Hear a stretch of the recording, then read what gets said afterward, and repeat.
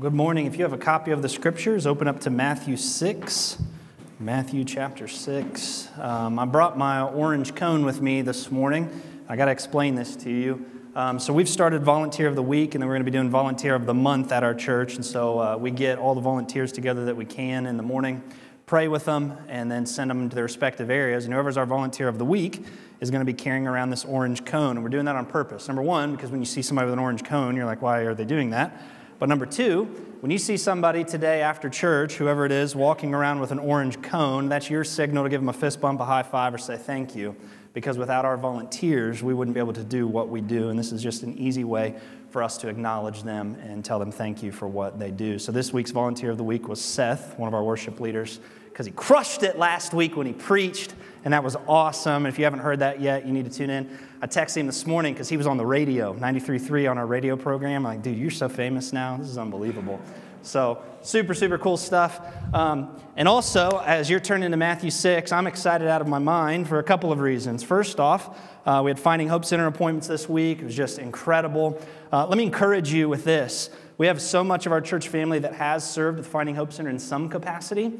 I encourage you, if you haven't yet, 2022 is your year to do so. All right? I know sometimes it's a little bit nerve-wracking. You're dealing with strangers. We're dealing with folks from maybe different ethnic or religious backgrounds that we're unfamiliar with. Engage in that. Some of the stories, we had new volunteers this week that hadn't done Finding Hope Center before, and just awesome, awesome testimonies that came out of that. Second thing I'm stoked about is Scott, FCA, over at Hyatt's Middle School. Second week back from winter break, and they had 20 students this past week, which is one of their highest weeks that they've had so far. We have an open door to a public high school to teach the Bible, which just blows my mind every single time. And then the third thing I'm excited about is I have not preached a full message here at the church since December 19th of last year. It's been almost a month because we had Christmas Eve, and Pastor Joe only gave me 10 minutes on Christmas Eve. And then we didn't have service on the 26th because we were heathens that Sunday. Then we had to close church January 2nd. And then last week, Seth was preaching, trying to take my job. And so this week, I got to prove my worth again and get back in. So I'm so excited. But I don't know if you're going to be so excited about what we're talking about. But that's all right. So we're going to be finishing next week God Space, our series in Galatians, just so you kind of know where we're going. John Drown is preaching next week, one of our pastoral interns. Y'all, we're adding some high-caliber preachers to the mix, and so John's going to do a phenomenal job. And then the week after that, the 30th, we're starting a series that we're calling The Genius of Jesus, where we're going to do a verse-by-verse walk through the book of Romans. And so that series, this is going to stress y'all out, you'll be all right, is going to take 2.5 years for us to get through the entire book of Romans. But there is not a book of the Bible that sums up the gospel and practical gospel living better than the book of Romans. And so I think it'll be really, really good. All right, stand with me, honor of reading God's word, Matthew 6. I'm going to read this, and y'all are going to be like, oh, no. We'll be okay. Here we go. Matthew 6, starting in verse 19, Jesus says this, "Don't store up for yourselves treasures on earth, where moth and rust destroy, and where thieves break in and they steal." Verse 20, "But store up for yourselves treasures in heaven, where neither moth nor rust destroys, and where thieves don't break in and steal. For where your treasure is, there your heart will be also." Let's pray. Father, thank you for your word. Thank you for this day. Father, thank you for the gathering of the local church and the privilege we have to be in your house. God, would you teach us, mold us, shape us, and form us into the image of Jesus this morning? God, give us those ears we need to hear from you, hands and feet to live out this truth, and receptive hearts to hear from you as well, Lord. We love you so much, and it's in the name of Jesus Christ we pray these things. Amen. Years ago, I asked this question. You all may remember this question, but if you walk up to the average person on the street in our Western American culture and you would ask them this simple phrase, "The church only wants my blank." 9 times out of 10, what you're going to hear in response to that, and I've heard this before when I've talked to people about the local church, they'll say that the church only wants my money. And one of the sad things about that is it's sad, first off, that people have been in church cultures and church environments where that has been true, where that seems to be the only topic that local church talks about. Second to that, and I pray this is true, that statement is never true about Living Hope Columbus. I pray that we always lead in such a way and we lead out in such a way that it never comes across that the answer to the statement about this church would be that the church only wants my money. Yet at the same time, now listen to me, when we talk about the subject of money or generosity or giving in the church, sometimes we bristle up a little bit, we put up our guard a little bit because this can be an uncomfortable subject. If you're new to Living Hope, this is probably the first time you've ever heard me teach on this.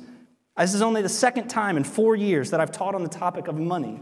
And there's a reason for that, because I don't ever want to come across as that pastor. But at the exact same time, and hear my heart this morning as we're going to talk about it, and if this offends you, you all know my email, joe@livinghopecolumbus.com, and you can reach out to me. Generosity, money, possessions, giving are an integral part of the Christian life.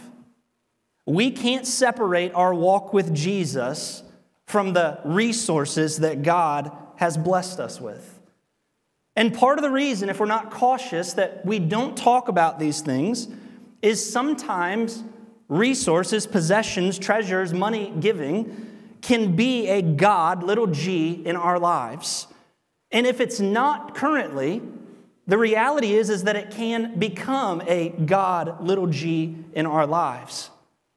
Now, do me a favor this morning, please. I'm begging you, don't tune this out, all right? Like, don't just think, well, I'm going to go to the bathroom and then I'm going to sneak out the side door. Joke's on you, we locked the doors, so you're out of luck, okay? I'm just kidding, we didn't really do that. But why do we talk about money in the church? First, we have a budget meeting after church today, right? So we sent our budget out to all covenant members, and we're voting on that this afternoon. It's part of church life. That's important. It's part of what we do. Finances are part of church life. But secondly, I was thinking about this week. If Jesus is Lord of your life, now hear me, that means he's Lord of every aspect of your life. If we're not careful as Christians, sometimes we'll say, Jesus is Lord. Romans 10, 9 and 10, he is Lord of my life. And you can talk about that in every aspect of my life, but you better leave my bank account alone, Pastor. You better not talk about my bank account and my savings account and my investments. You can't talk about those things. Jesus is Lord of all of this, but this little section right here, you have to leave that one alone. Now listen, do you know that Jesus talked more about money and possessions than he did heaven and hell combined in the New Testament? That ought to blow our minds. Do you know why he did that? Because if there's one thing that is God's greatest rival for my heart and your heart, you know what it is? It's money. Jesus talks about this. We got a verse on the screen. I want to show you a couple of these. It's so important. Luke 16, verse 13. Jesus said, no household slave can be a slave of two masters. So see the picture that he's painting. Either you'll hate one and love the other, or you'll be devoted to one master and you'll despise the other. And then Jesus makes it super practical. He gives the picture of the two slaves, the two servants, trying to have multiple masters. And Jesus says, let's make it real practical. You can't be a slave or a servant of God and money. It's one or the other. It's never both. Because if Jesus is Lord of your life, he's Lord over all of your life, not just the compartments that we're willing to give him. If you don't give Jesus every aspect of your life, then he's not Lord at all of your life. Does that make sense? He's either Lord of all or not Lord at all, especially in the area of our finances. Solomon wrote it this way: the one who loves money is never satisfied with it, and whoever loves wealth is never satisfied with income. What's the warning that we see in the scriptures over and over? That this desire for this accumulation of wealth is this insatiable desire constantly attacking the human heart. And if we don't choose to control it, it will control us. And so we want to answer this question today. How do I prevent greed from becoming this foothold or stronghold in my life? What does that actually look like? How do I make that happen so that I don't become this greedy person that's not living a life of generosity? Second to that, understand, this is not a backdoor effort to get you all to give more. I hope you understand that. We don't do that here. If we needed something, we would tell you. So this is not a backdoor effort to try to get more money. I read a study years ago on this topic of greed, and they interviewed all of these Americans, and they asked them this simple question. I shared this, I think, 3 years ago. They asked them this question. They said, what would you be willing to do for $10 million? Can you imagine somebody was willing to give you $10 million? That'd change your life. What would you be willing to do if I were to give you $10 million? Here are the responses to that survey. 25% of the people interviewed said that they would be willing to abandon their entire family for $10 million. 23%, so nearly 1 in 4, said that they would be willing to become a prostitute for 1 week or more for $10 million.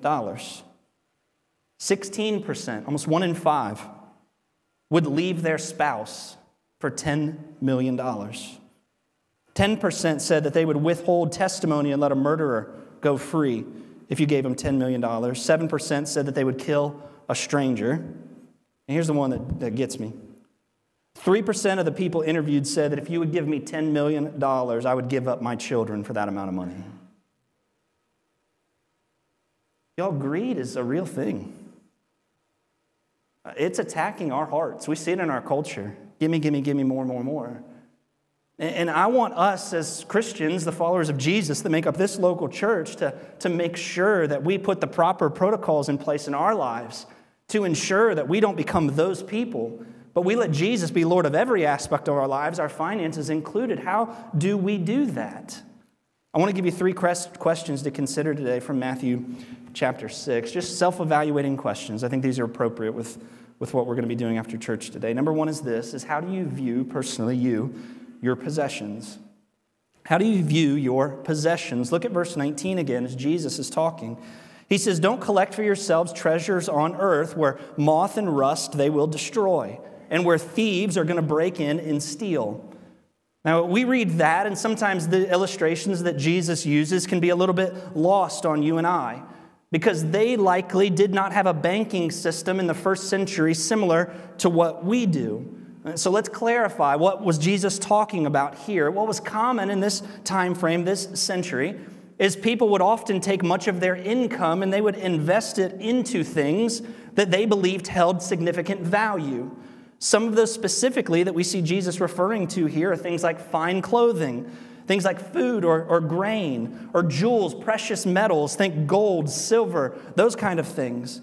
And Jesus gives this direct command to this audience listening to him. He says, you need to be so careful storing up and consuming yourself with this collecting of treasures where you're taking everything and it's just controlling every aspect of your life, where you have to get more and more of these treasures. It's interesting, if you have a hard copy of God's Word and a pen, I want you to circle the word collect in verse 19. I want you to circle the word collect, and then I want you to draw an arrow from the word collect over to the word treasure. What's interesting about it is the word collect and treasure in the Greek are essentially the same word. I like translating this verse this way because I think it gives a little bit depth of meaning. A literal rendering of this would say this: don't treasure your treasure. You see the difference there? It's not just the collection of these things. Jesus says the caution for you needs to be the treasuring of the treasure. Now understand, the problem here doesn't lie in having these things. The problem lies when we are consumed with these things. Do we all understand that money and its possessions are like a necessity in our lives? Like if I were to tell you today, all right, you need to, after you leave church, go home, get your bread and your milk for the snowstorm that's coming. Then you need to get on eBay and you need to sell everything that you own. You need to get rid of everything. The reality is that you're not going to live very long on like good vibes and positive thoughts. You know, it doesn't work that way. What do we need to live? We need this stuff. But Jesus is just reminding us, let me just say this for us one more time. Don't be consumed by the continual pursuit of the collection of these treasures. You see, this idea that I have to get more and then get more and then get more is an insatiable desire that is temporary and fleeting and will never satisfy you. I like to think about it this way. I got 2 girls, y'all know this, 9 and 4. And when we go to the beach or the park or even the front yard, they love to chase birds, all right? Now, you do it too. Don't even act like you don't. They like to chase birds. Here's what happens when you chase a bird. See this every time with my 2 girls. Bird will be about 20 feet away. They see said bird. And you ever notice with a child, it's like, bird, have to chase it. And that's what they do. And they'll sneak up on it for just a minute. And then what do? They take off running as fast as they can. And every time before they get to the bird, where does the bird go? Takes off. And where does it go? Over here. And then they turn this way and they sneak up on it. And then they chase it. The bird takes off. It goes over here. And it's just this constant pursuit of something that they'll never achieve, such as the pursuit of wealth. It's this insatiable desire, more, never having quite enough. I always have to chase a little bit more.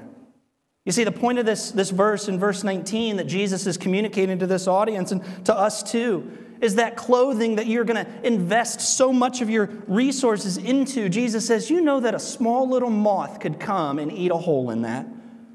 And that could be the most beautiful piece of fabric that you have ever owned. But the moment that one little tiny moth, the size of a bean, comes and eats a hole in it, what happens to the value of that fabric? It's worthless because it's ruined.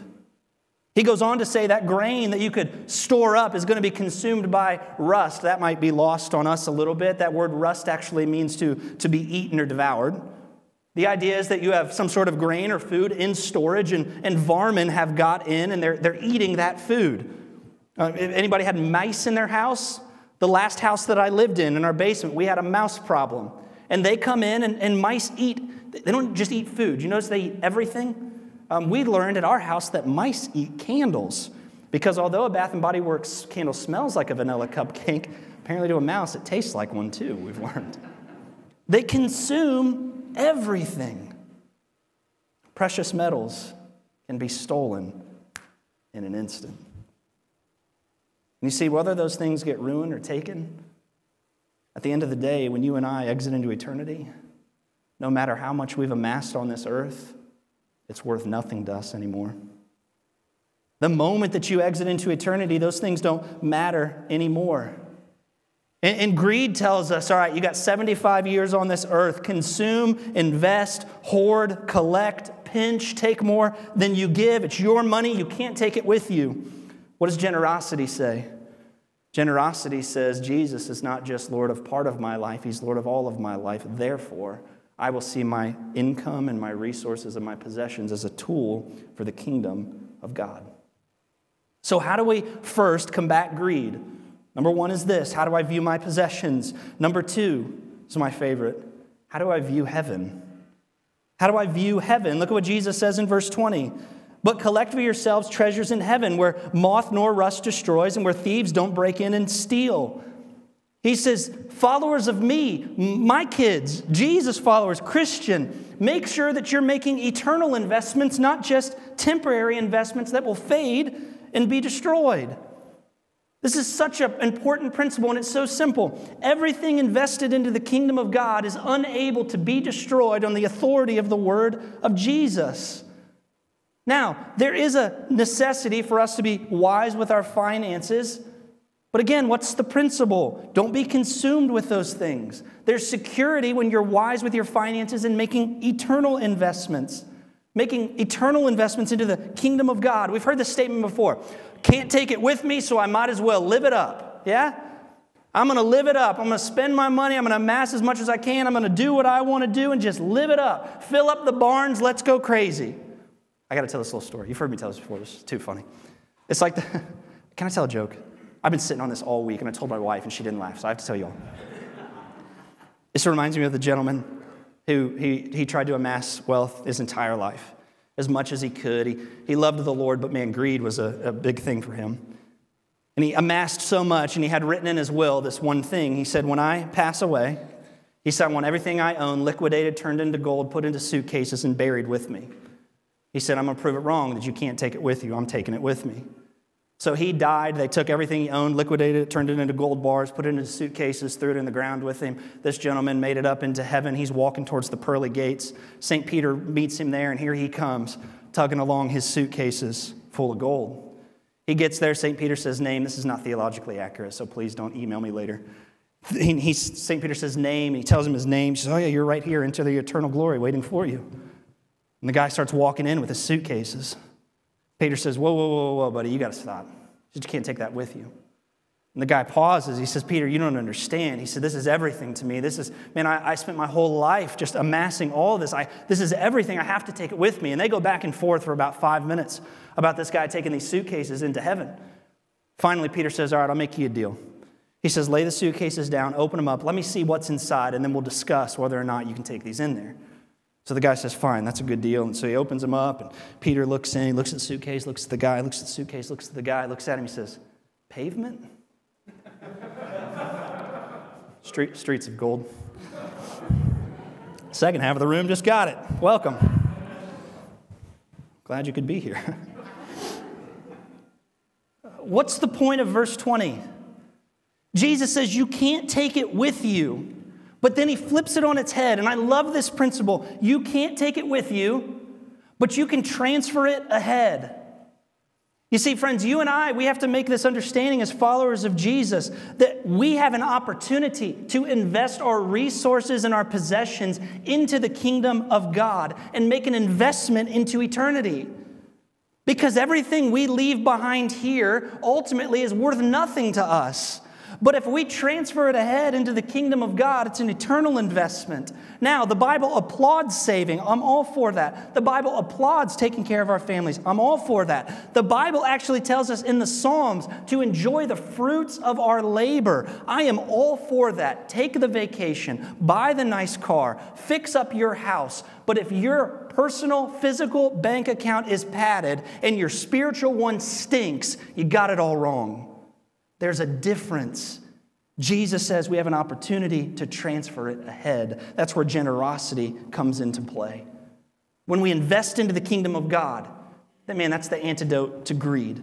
We invest in the local church, the antidote to greed. We support missionaries and church planters investing into the kingdom of God. That's the antidote to greed. We're giving God back what's already His. That's why I'm a huge proponent. I don't want to talk about this. Let's just go ahead and talk about it. I'm a huge proponent for tithing, a 10% gift back to God. Here's why. Because God owns all of it. It's the least I can do to give Him 10 of it back. There's nothing wrong with that. That's why I'm a proponent for it. I think it's huge and it's important. You say, well, Aaron, it benefits you personally. I have given before I was ever on staff at a church. The day I turned 16 and became a Pizza Hut driver, I started giving 10% to the local church. Why did I do that? Because 100% of it's God. If I can give back 10% of it to Him, He promises to bless me. That's a promise from the Word of God. Why not? And we think to ourselves, well, I can't. Things are too tight. I can't give to the orphan. I can't give to the church. I can't give to the missionary. I can't. I like what Erwin Lutzer said. He said, your money and possessions are not owned, they're loaned.